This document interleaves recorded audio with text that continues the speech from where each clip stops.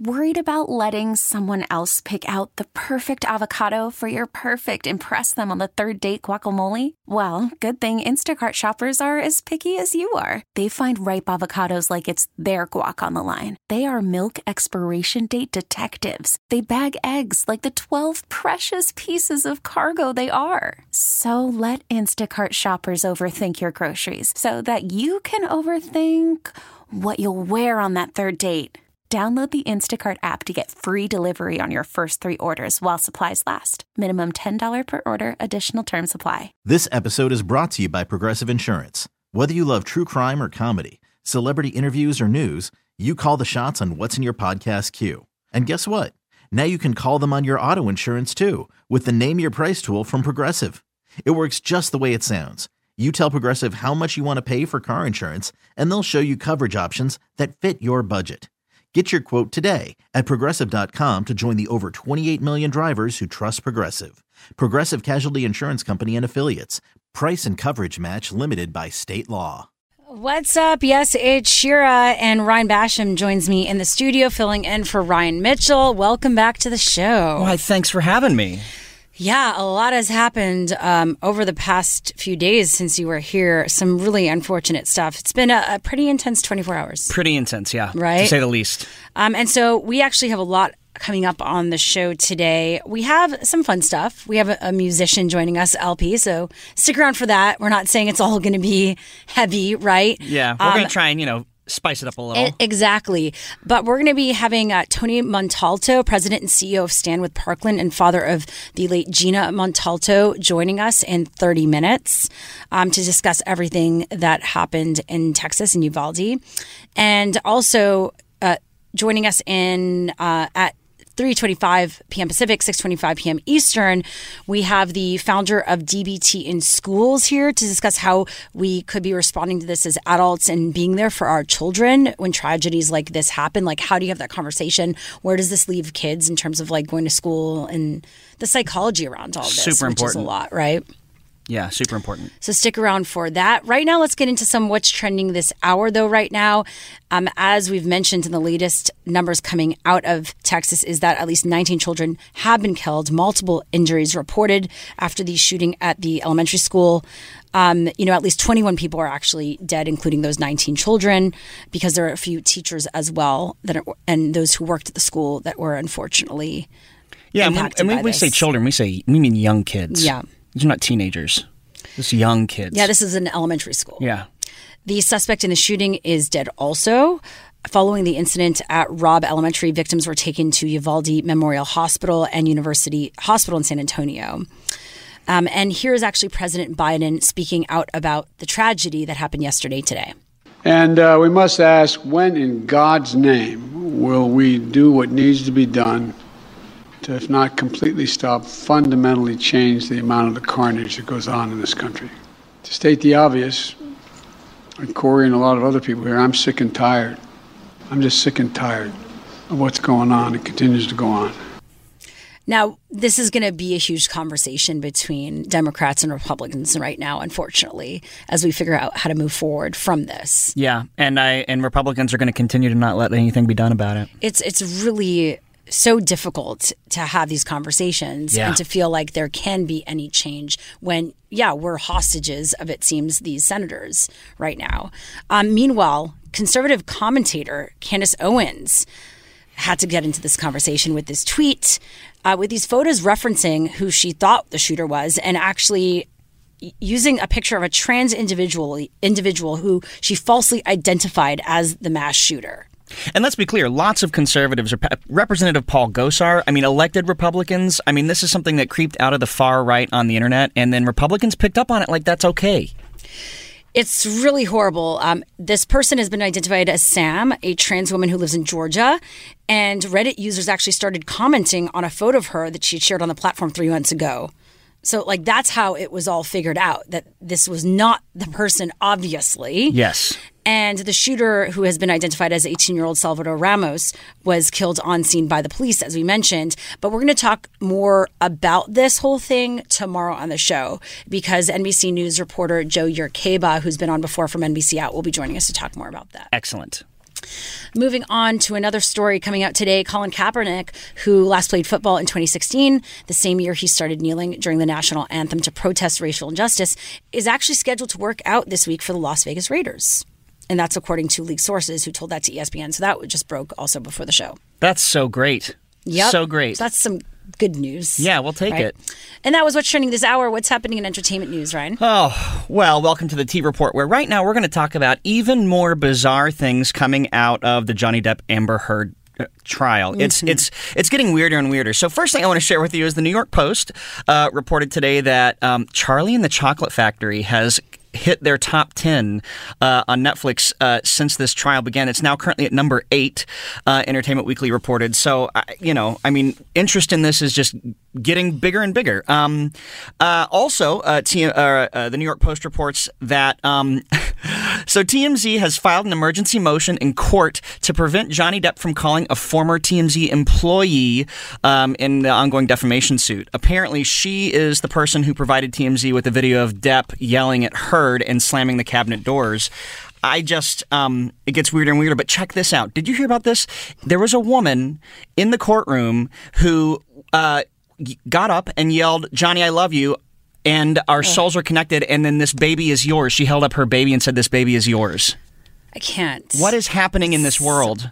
It's it's a circus. This is human race right here. This is it. Right? Oh, my lordy. All right. Well, thank you for those updates on that trial. Those trials and tribulations. Yes, exactly. Anything else coming up on the T Report next hour? Oh, you know what? I'm going to leave you guessing. Okay, perfect. Stick around for that. Lighter fare here on the show today. But coming up next, the latest details we know around the Texas shooting and what is happening on the ground there with the Washington Post after this. Let's go there with Shira and Ryan, Channel Q. During a live news conference in Uvalde, actually, Beto O'Rourke, the Democratic nominee for governor, confronted Governor Greg Abbott and other leaders over what Republican leaders have done legislatively.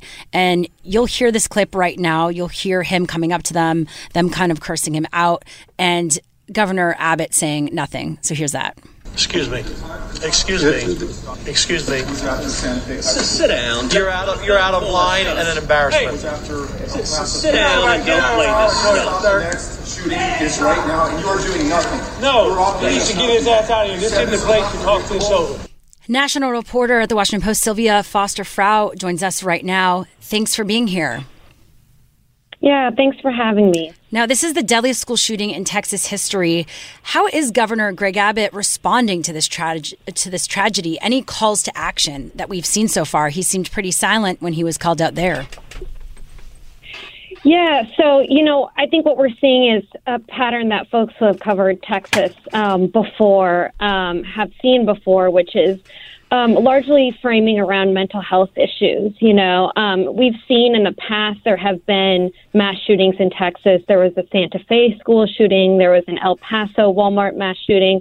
There have been mass shootings in Texas in recent years, and there have not been efforts to, restrict and gun access basically to folks. You can look even in last year in 2021.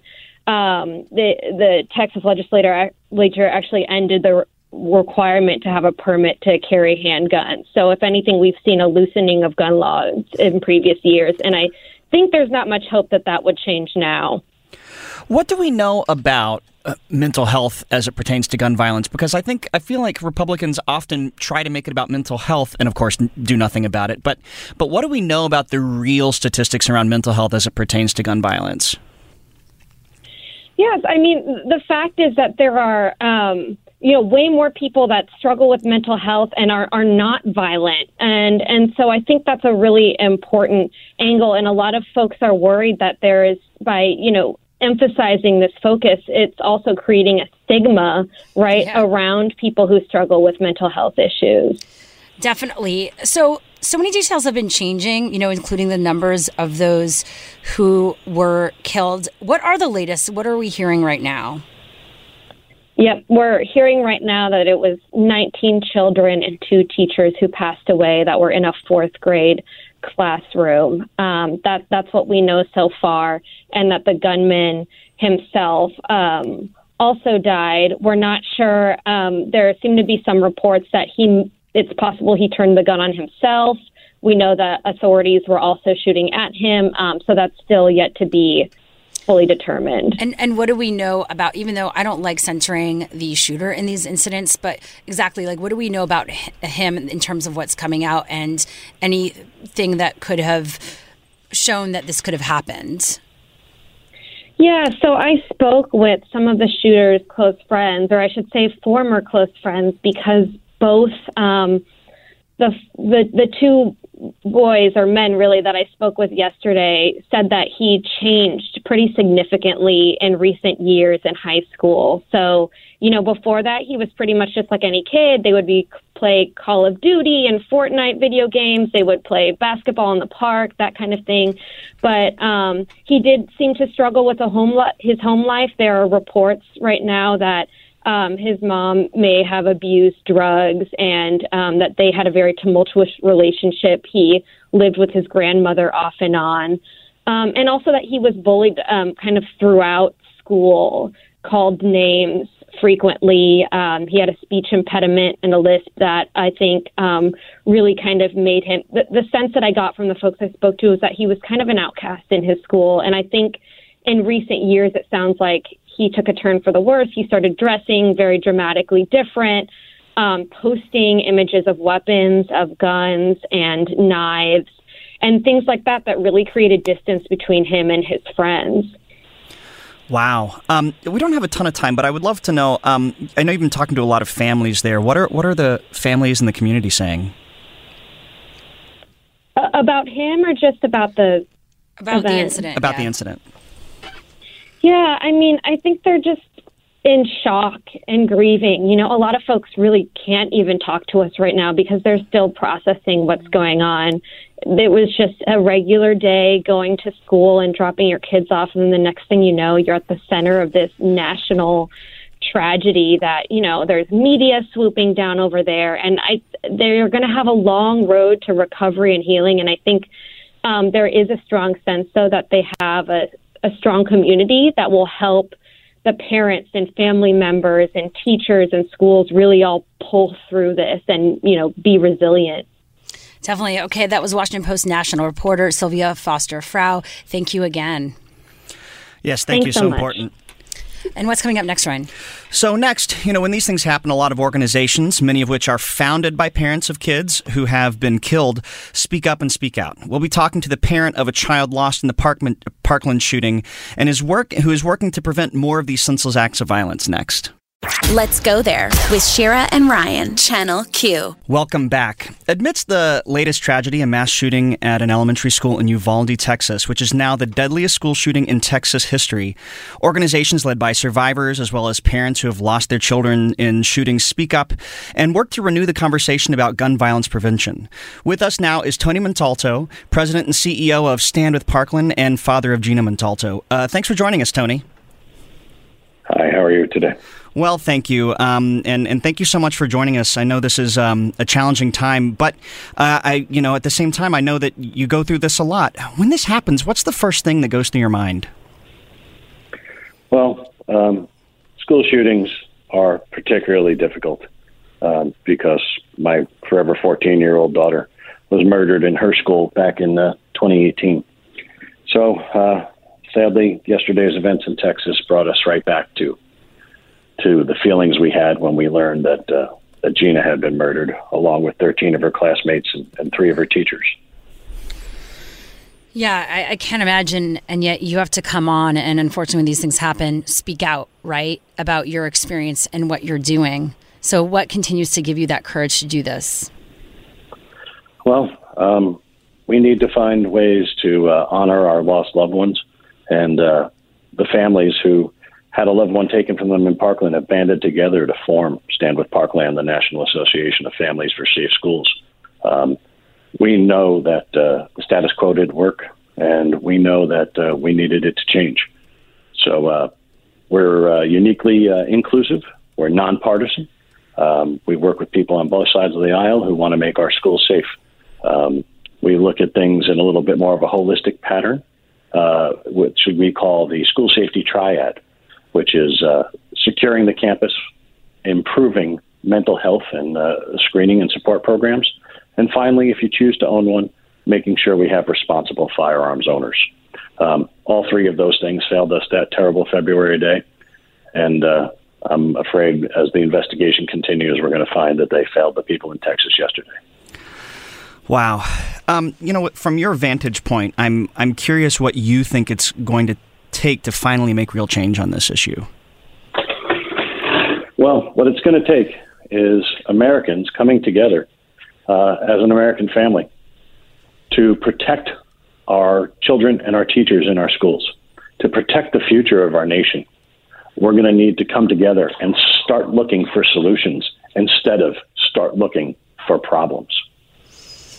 That is definitely true. It seems like everything we're doing just continues to create more problems. It's like doing the same thing over and over again and expecting different results. Have you seen shifts since you started, the organization Stand with Parkland and this triad that you talked about? Are you seeing that being implemented? Are people listening and lawmakers? Yes, we've had, shortly after the shooting, we were able to help get the Fix NICS Act passed, which helped close some of the loopholes in the background check system. We also saw the Stop School Violence Act get passed shortly after the shooting, which provided money to secure the campuses. It also provided money to create behavioral threat assessment teams in the schools. That was on the federal level. Here in Florida, we've passed some form of school safety legislation for the last 5 sessions, touching on everything from firearms to securing the campus to improved and better money for mental health programs. We've also worked in New Jersey, New York. We're currently working in Pennsylvania and Virginia to move our mission forward. I know that a lot of people, when these things happen, they feel helpless because it seems like we talk about making change and it seems like it's incremental. What can folks who want to do something about this do to be more involved or move the ball forward? Well, the change has to be incremental. So I'll just say that. We have to stop expecting the wave of a magic wand to fix this. Yeah. If we eliminated every firearm today, there would still be problems in our schools and attacks on our schools. It's not just one thing, and we have to stop focusing on one thing. It's a multi-layered problem, and we need to work on improving each of those layers as often as we possibly can. What do you have to say to Governor Greg Abbott on a day like today? I have to say that we need your team to look at the school safety triad in its totality. We need to find ways to secure the campus. You need to find ways to improve mental health screening and support programs. And we need to address responsible firearms ownership. One way we did that in Florida, that is also in effect in 19 other states and the District of Columbia, was by passing a red flag law.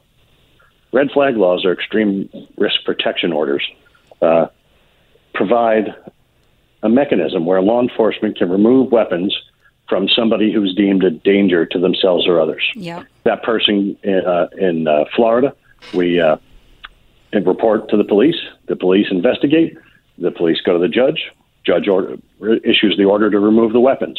Within 2 weeks, there's a hearing, thus ensuring due process, and then the issue is decided whether the weapons need to be removed for a year or not. At the end of that year, there's an opportunity for the respondent to come back and prove that they're no longer a threat. The idea is not to punish people permanently. The idea is to give people time to get help. These laws are proactive. The shooter that took my daughter's life, the law enforcement visited his home over 40 times. Yeah. Wow. They had no mechanism to remove the weapons from this individual. Since this law has been passed in Florida, it's been used nearly 5,000 times. Wow. And despite the fears of the right that the sky would fall, the sky has not fallen. People still hunt in Florida. People still are able to protect themselves. And we've used it 5,000 times to protect the lives of Floridians. That's incredible. I just want to commend you for the thoughtfulness you bring to this. It's really refreshing, and it gives me hope. That was Tony Montalto, President and CEO of Stand with Parkland. Thank you so much for joining us today, Tony. Okay, thank you guys for having me. Of course. And please check out standwithparkland.org for more information, including our 5 questions that every family should ask about school safety. Standwithparkland.org. So We'll do that. Thank you so much. Shira, what's next? We'll be back with more of Let's Go There and, of course, top of the hour news after this. Stick around. Let's Go There with Shira and Ryan, Channel Q. Yep, we're back and more music coming up right here on Channel Q. Right now we've got more show. It is Shira, Ryan Basham filling in for Ryan Mitchell here in the studio. Oh, hey. Oh, hey, girl, hey. Great having you here as always. Same. And we have some lighter fare mixed in with everything that's happening, of course, to keep you informed. But LP, who has a new album, Churches, that came out in December of 2021. She's currently touring the album. Just played the Greek Theater this past Saturday. Huge venue. LP joins us in 30 minutes. Really excited to talk to her today. It's been a while since we've had like a musician on, I feel. It's really exciting. Yeah, because typically we talk a lot about the news happening. I mean, we do what's important. Yeah, and but sex and relationships too, by the way. Still important. Exactly. Plus, why people are calling out Ricky Gervais, the comedian, for his latest special. That's in the T Report in a moment. First, let's get into some what's trending this hour right now. Hours after a shooter killed at least 21 people in Uvalde, Texas, Golden State Warriors head coach Steve Kerr gave a really passionate plea for gun reform. And this was a video that has been just shared everywhere. You might have already heard it, but we thought we would replay it right now.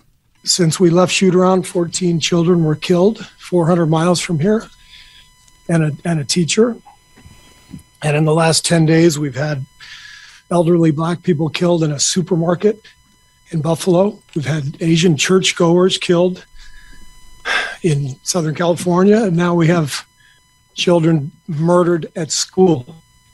When are we going to do something?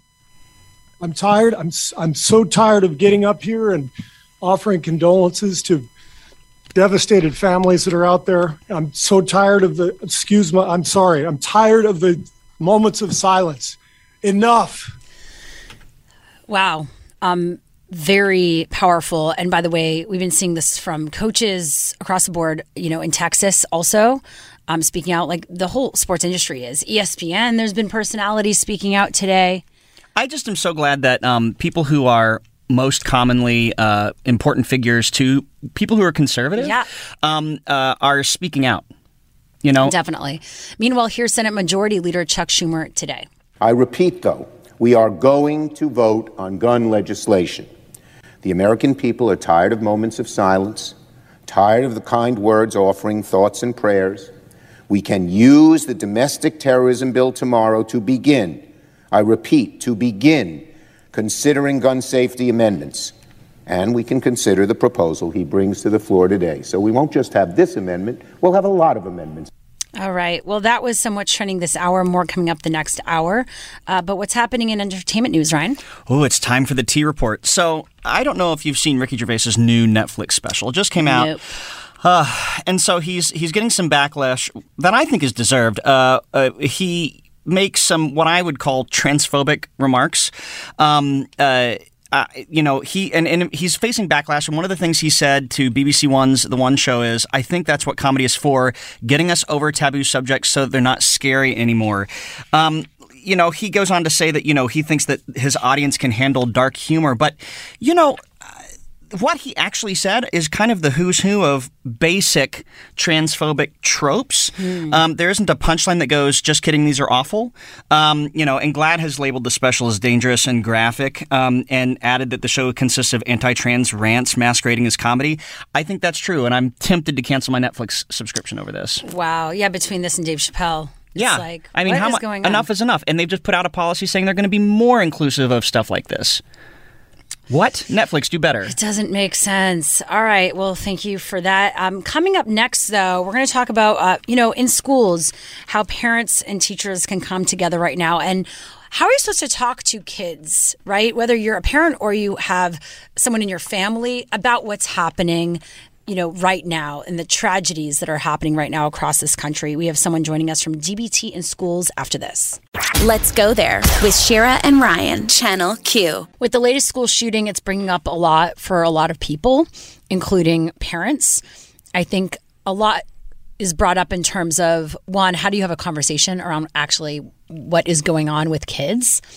And then also, as a whole conversation around mental health happens, how do you even bring that into what's going on right now, right? How do we bring mental health into schools? Is that even a solution, right? When obviously on the other side of the spectrum, we talk about gun reform and gun regulation. Yeah. So how does this intersect with what's happening at schools, the experience of being a parent, and also connecting with kids right now? Well, I couldn't think of a better guest to talk about that. Jim Mazza, who runs DBT in Schools. Check it out, dbtinschools.com. Jim, welcome to the show. Yeah, thanks for having me, Sheriff.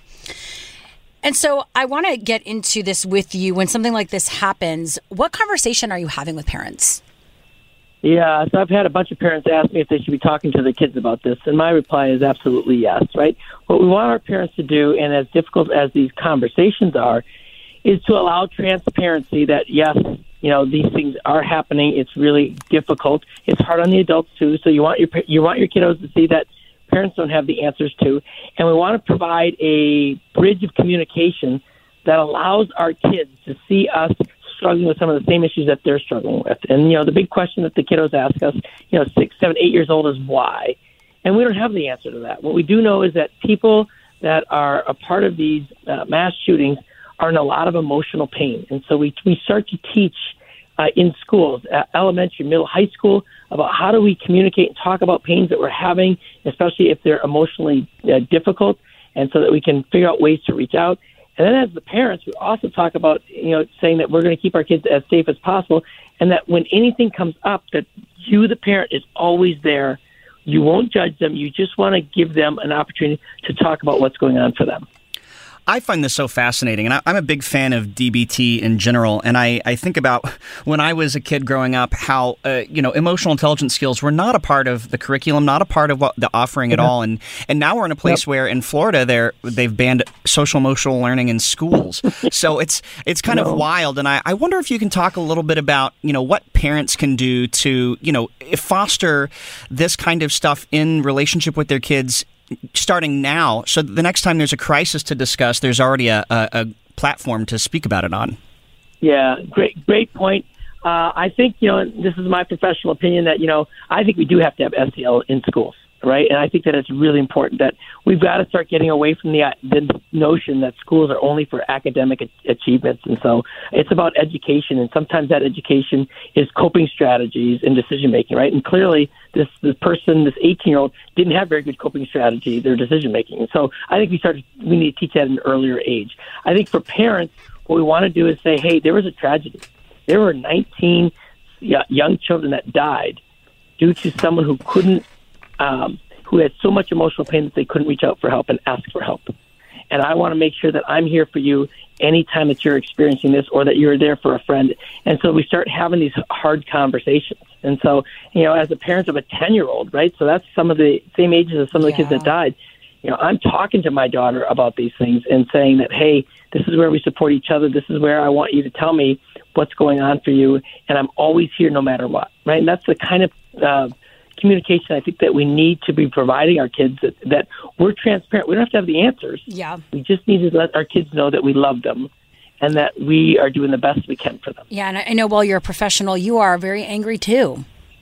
Yes, I'm very angry. I have seen this. I was here doing my professional work when Columbine happened, and that's 20-some-odd years ago. We've seen this, and we're unfortunately going to see it again. If we're not going to do anything to get these guns out of the hands of some of the people that are using them this way, right, then we're going to see it again. Yep.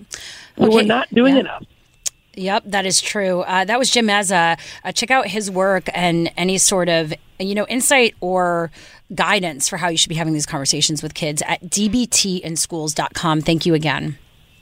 Yeah, thank you for having me. Okay, what's coming up next, Ryan?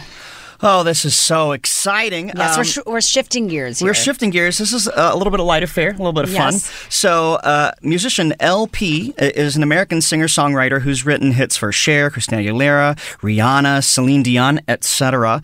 And they're joining us next to talk about their latest album and tour. And the album is called Churches. Okay, stick around for that next.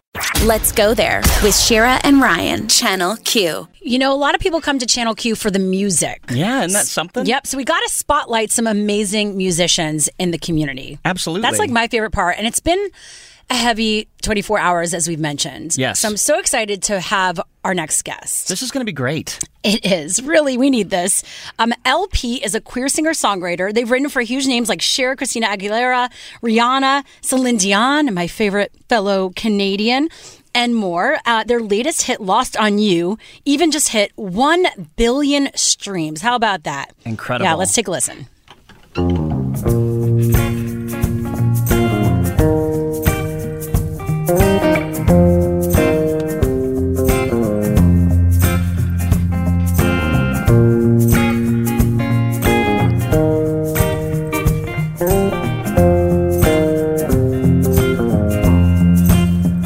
When you get older, plainer, saner, will you remember all the danger we came from?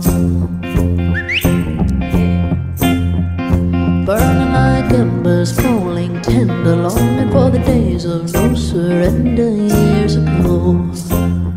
Then will you know? Okay, yeah, check out Lost on You. That's the live version on YouTube. Over 1 billion streams. That's pretty iconic. And guess what? LP joins us right now, and let's go there. Welcome to the show. Are you there? Hello. Hey, now I hear you. Yeah, I'm here. What's up? You ever hear that song? I know. Isn't that fun, right, when you hear it on the radio?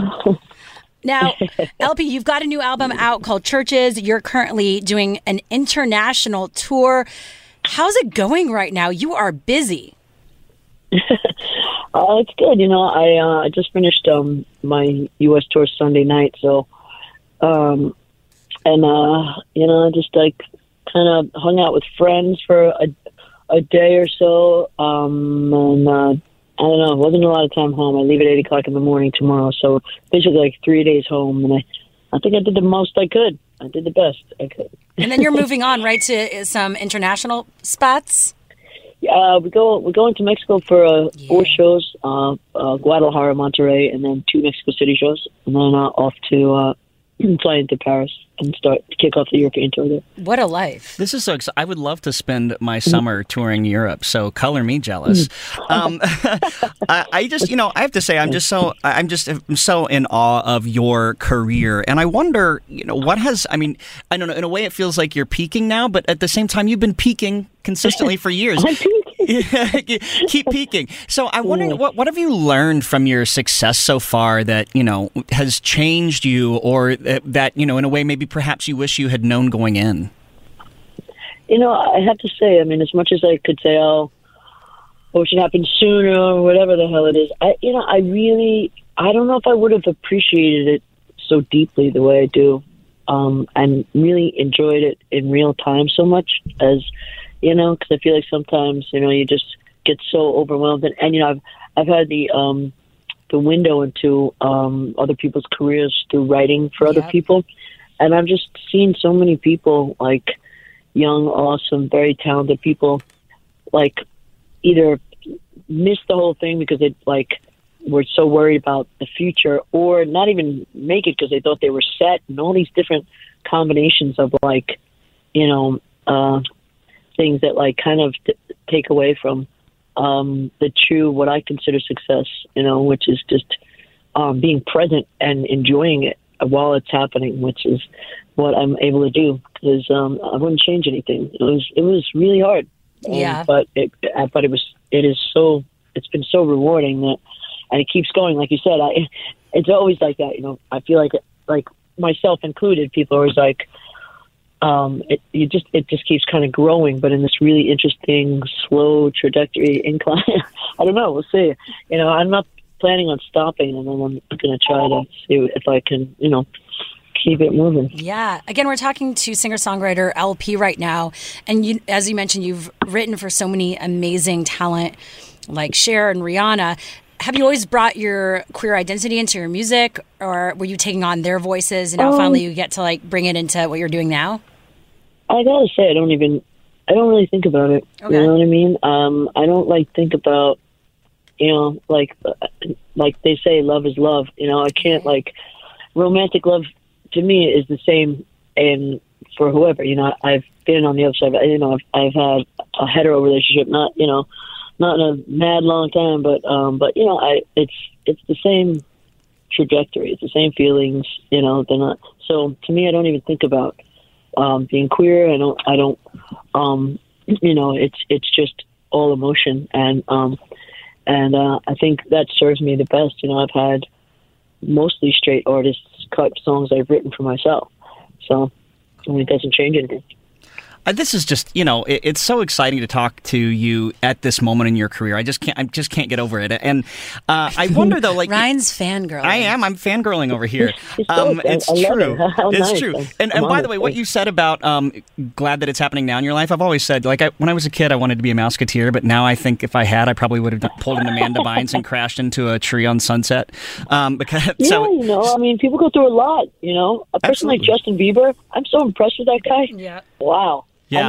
To land on your feet and be like, not a nut job and not lose all your mind or your money that guy started with everything. It's like kid was 13 and 30-year-old women were like, I would go there, yes. I hear you.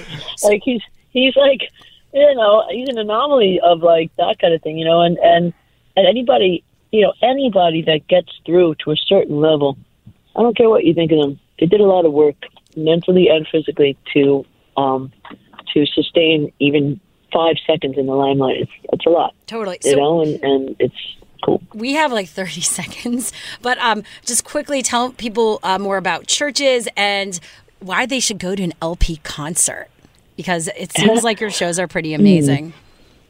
I think, I think there's a level that I strive for. I hope I hit it every time or as close to it as possible of like, I won't call it old school entertainment, but real school entertainment. It's like not a lot of bells and whistles, but like just real shit, and real singing and all that stuff. And I'm not saying people don't, but there's a lot of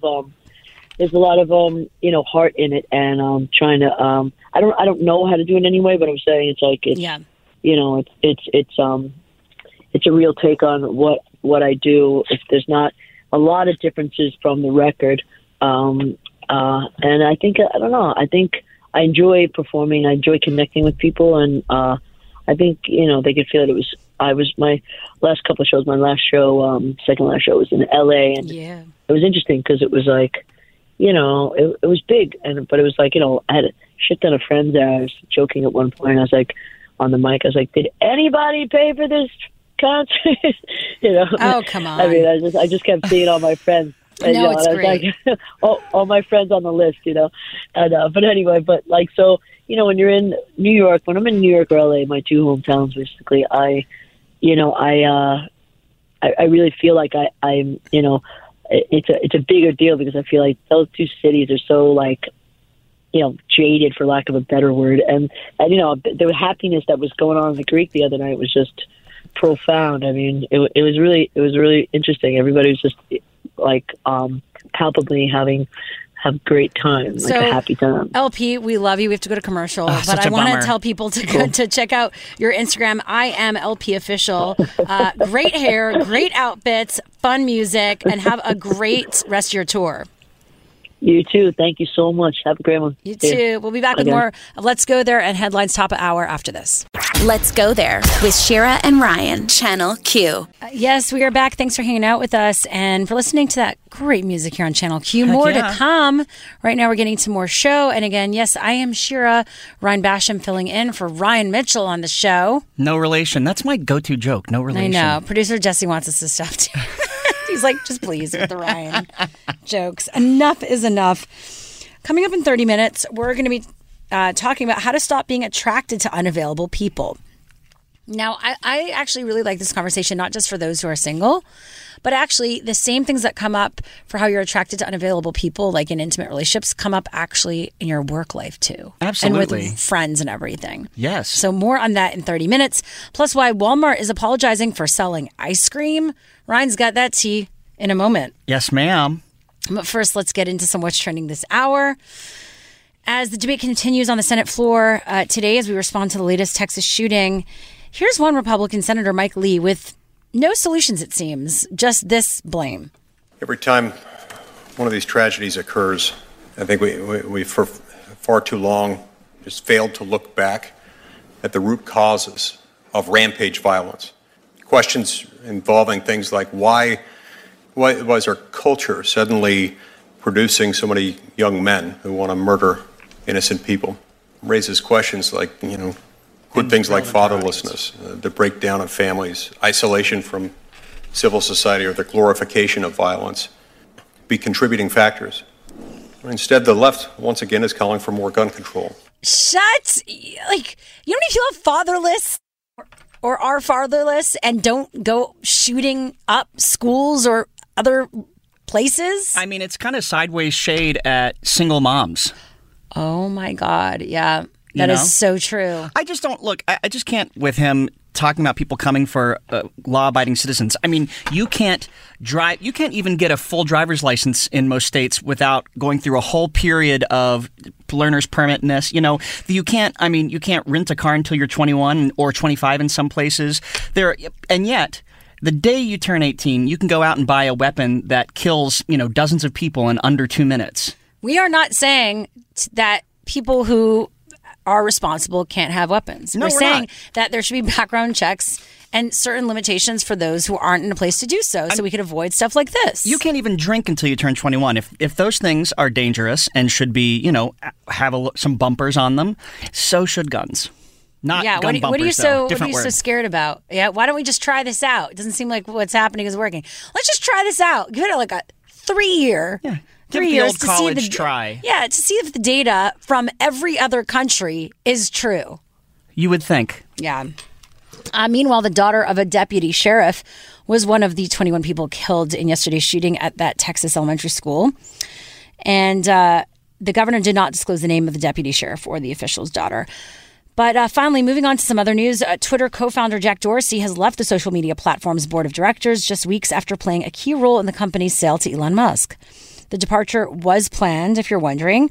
Twitter initially announced in November that Dorsey would exit the board when his term expired at the company's 2022 shareholders meeting, and the meeting took place today. This means that all of Twitter's founders have now severed official ties with the company. Wow. Yep. It's the end of an era. And that was what's trending this hour. What's happening in entertainment news? Well, you know what? It's the T Report, and this is, a little entertainment adjacent, but I think it's really important for us to talk about because many of us shop at Walmart.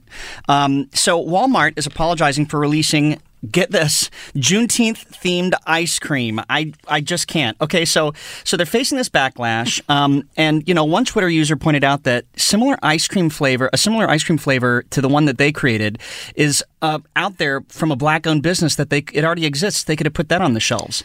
Yeah. Right? The whole thing is bad. It's bad. And then get this. You know what's going around now? Pictures of their Pride-themed ice cream. Also not coming from an LGBTQ-owned business. Yeah, so if you're going to do that, have it come from a business. And what's up with the ice cream? Who said that? Like everyone needed ice cream that was themed. I don't. Maybe it's cheap to make, so they're like, let's appropriate some celebrations of diversity and inclusion. Because everyone likes ice cream for celebration. But yeah, if anything, then partner with like someone who already has a company. Yes, it's weird. Don't profit off of other people's newfound rights. Yep, strange. Where was the focus group on that? Okay, well, next up, as the Great Resignation continues, those staying put in their jobs might be dealing with a pay gap. More with Business Insider next. Let's go there with Shira and Ryan, Channel Q. If you've stayed put at your job while others have jumped ship, according to Business Insider, you might be getting paid 7% less than new hires. What? Yeah, right. Writer Aki Ito joins us to share more. Welcome to the show. Hi, thanks for having me on. Yeah, so how did you get these numbers? This is wild. Sure. The numbers are from a compensation data provider called Labor IQ.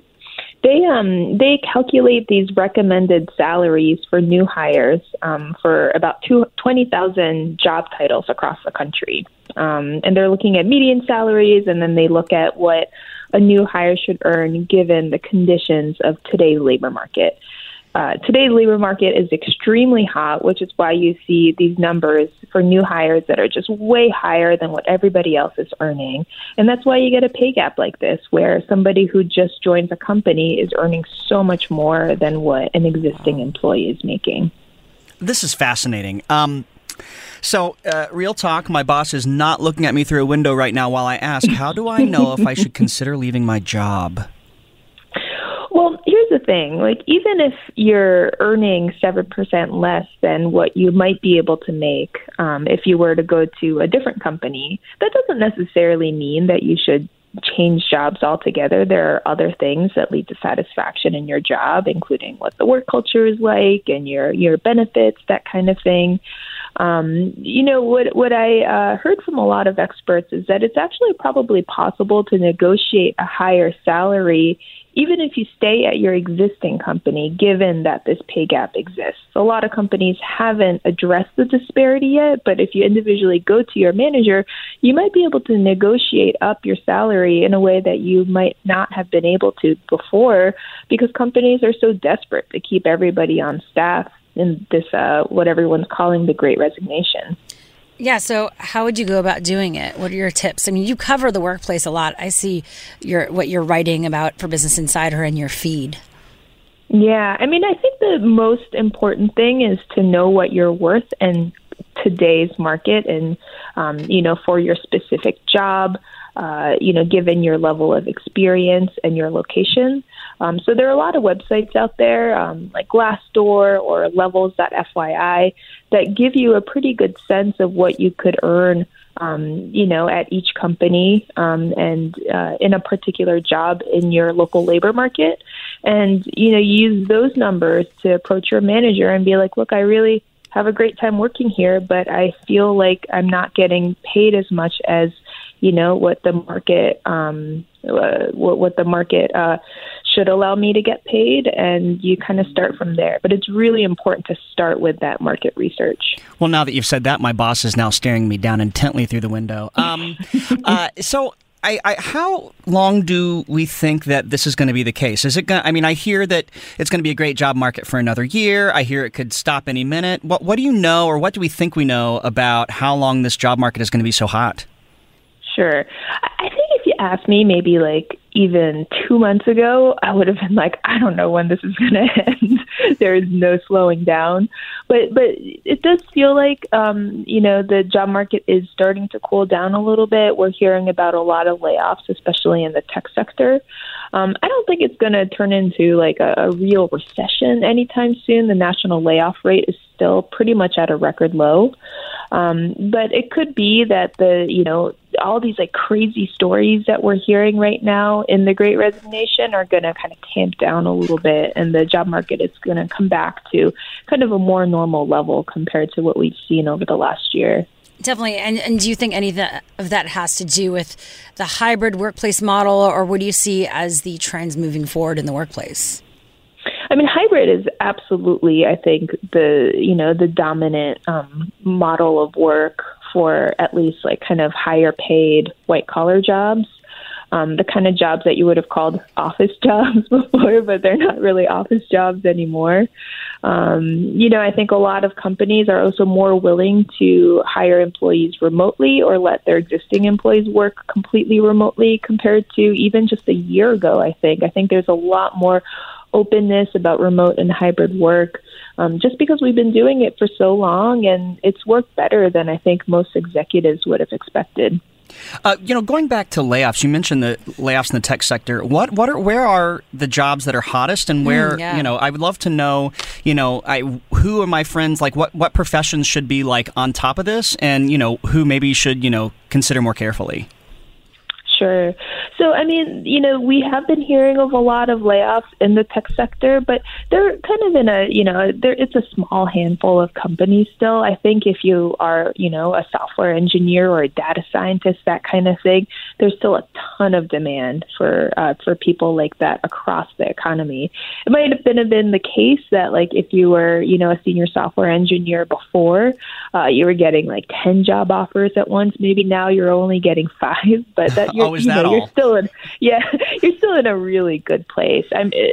By far, people with technical skills, have a tremendous amount of leverage in the job market right now. That's always been the case, but it's especially the case now. And also, people in kind of more, hourly jobs, the kind of jobs that you don't necessarily need a college education for. Those people are, are gaining a lot of leverage in the job market as well in a way that we've never seen before. I don't think that's going away anytime soon either. So I think it's still a very favorable environment for job seekers. Okay, well, that was Business Insider's Aki Ito. Thank you again. Thank you so much for having me. Okay, what's coming up next, Ryan? Oh my gosh, this is one of my favorite topics because I need an answer. Okay. How do I stop being attracted to unavailable people, Shira? I'm going to go outside. I'm going to leave. Oh, man. All right, well, I guess I'll cover it by myself after. Let's go there with Shira and Ryan, Channel Q. So Vice is out with a how-to guide I never knew I always needed. Okay. How to stop being attracted to unavailable people. And I have to say, I think I need to read this 20 more times and then take a nap. This feels so real for me. Have you ever been attracted to unavailable people? I think we all have. Right? As much as we've learned our lessons, we could look back and we have all. Producer Jesse, have you? Yes. Ding, ding. Ding, ding. We all it's win. Real. I think the article goes on to talk about reasons why, and they all seem plausible. Not enough attention from a parent, too much attention from a parent. A traumatic relationship earlier on in your adult life. I mean, basically anything that could possibly happen to you may make you attracted to people who are unavailable. So I guess, Shira, I'm curious for you to tell me, how have you dealt with it when you discovered that you were attracted to someone unavailable? Well, the thing is, sometimes if you don't, or you're not healed yet, right? And you haven't had that awareness and now have the tools, maybe gone through therapy, you might realize it. We always have the inkling, and yet we don't know what to do to stop ourselves, right? And so that's when we do this self-torture thing where we're like doing it to ourselves and telling our friends like, oh my God, I can't stop thinking about them, or I can't text them even though they're not responding to me.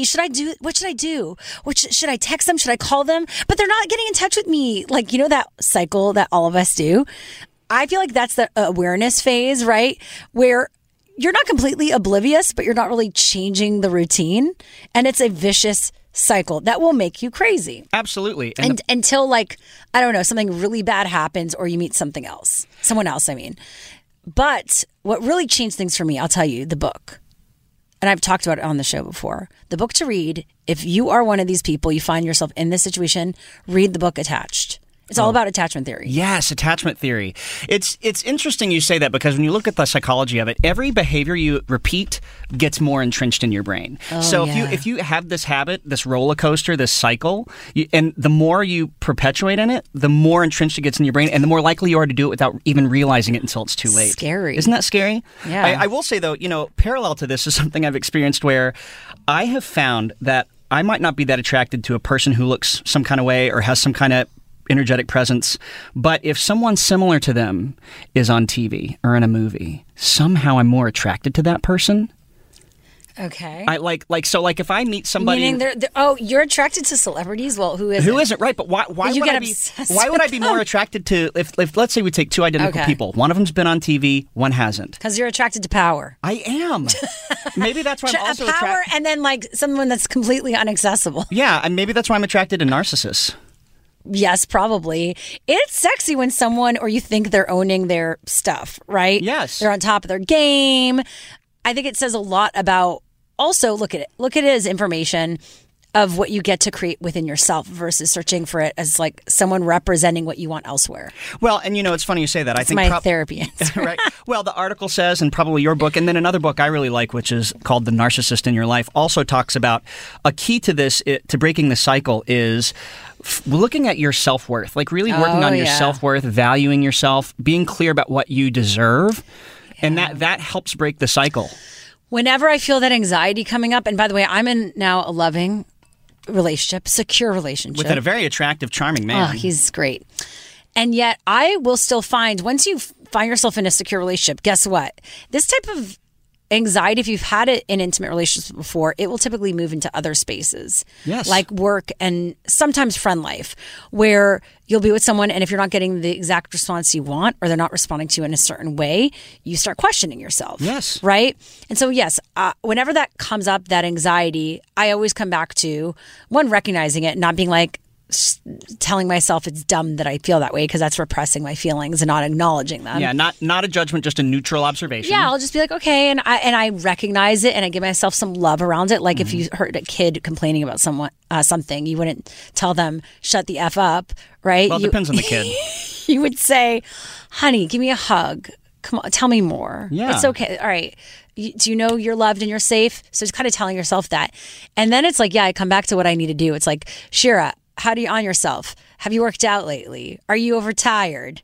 Have you spent time outside? And typically when I have that anxiety that pops up, right, where you feel insecure and a lack of confidence, it's because you're not taking care of one of those things in your life that you really need to feel good, that feels like makes you feel yourself. Yes. For me, it's binge watching Star Trek. I mean, hey, we all have our thing. It can't go without saying, it's not as if once you know better, it's a light switch. It's totally, and this is a constant thing.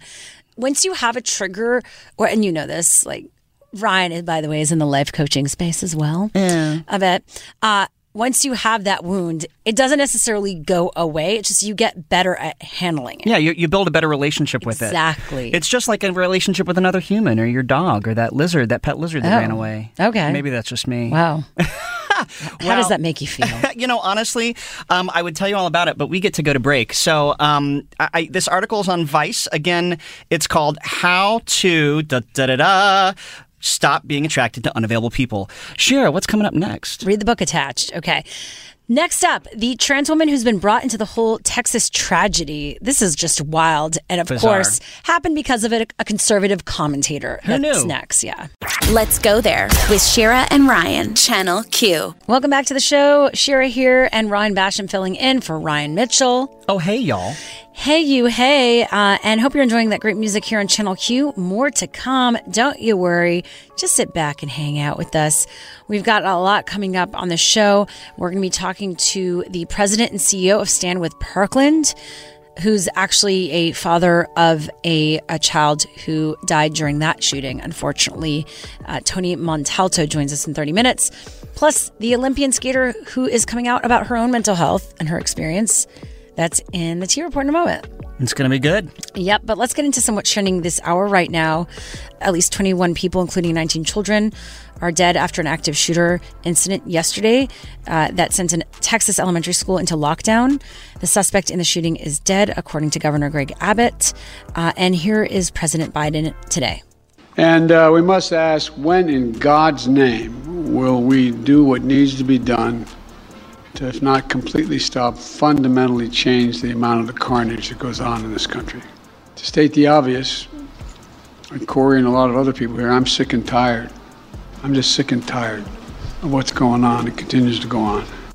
Meanwhile, conservative commentator Candace Owens jumped into all of this and posted photos, including a trans individual she falsely identified as the mass shooter in Uvalde, Texas. And this person is revealed, Sam, who's a trans woman who lives in Georgia. And Reddit users started commenting on the photo of her that she had shared on the platform 3 months ago. The shooter has been identified as 18-year-old Salvador Ramos, who was killed on the scene by police reportedly. I can't say I'm surprised. Candace Owens can kick rocks, but, also, Representative Paul Gosar, who is, not known for being a rational person, has also shared this out. Lots of people on the far right have. It's sad, but, the right are still willing to scapegoat trans people over something they could not possibly have done. Yeah. That's where we're at. It's just wild. Talk about misinformation, right? No kidding. Now, moving on to some good news. Colin Kaepernick, who played football last in 2016, the same year he started kneeling during the national anthem to protest racial injustice, is actually scheduled to work out this week for the Las Vegas Raiders. That's so exciting. It is. Think about the journey he's had between 2016 to here and what the rest of us, the journey we've had as a society since then. The world is It's the same in some ways, but also very different in terms of that. Change is happening. Yeah, in terms of the sports world as well, definitely. That was what's trending this hour. What's happening in entertainment news? Well, it's time for the T Report. And speaking of the sports world, Olympic silver medalist Karen Chen, People reports, is saying that mental health struggles made figure skating hard to enjoy for her. She's 22 years old, and she said she remembers being scared to open up about these vulnerable topics because she was afraid of people thinking she wasn't strong enough to handle pressure. And you know, she said she realized how strong one had to be brave and open up about these topics. And she went on to say that she found it so interesting how differently mental and physical health are treated. So interesting. Yeah, that is true. It's fascinating. Well, so in honor of Mental Health Awareness Month, which we've been talking about on this show, she's hosting an emotional fitness talk on June 1st at her alma mater, Connections Academy. So I bet you'll find that online soon. Very nice. Okay, love when these athletes who a lot of people look up to speak about these important topics. Well, coming up next, all the details from what's happening in Uvalde, Texas, with the Washington Post, who's reporting about it and who's spoken to families and even some of the former friends of the shooter. That's next. This episode is brought to you by Progressive Insurance. Whether you love true crime or comedy, celebrity interviews or news, you call the shots on what's in your podcast queue. And guess what? Now you can call them on your auto insurance too, with the Name Your Price tool from Progressive. It works just the way it sounds. You tell Progressive how much you want to pay for car insurance, and they'll show you coverage options that fit your budget. Get your quote today at Progressive.com to join the over 28 million drivers who trust Progressive. Progressive Casualty Insurance Company and Affiliates. Price and coverage match limited by state law.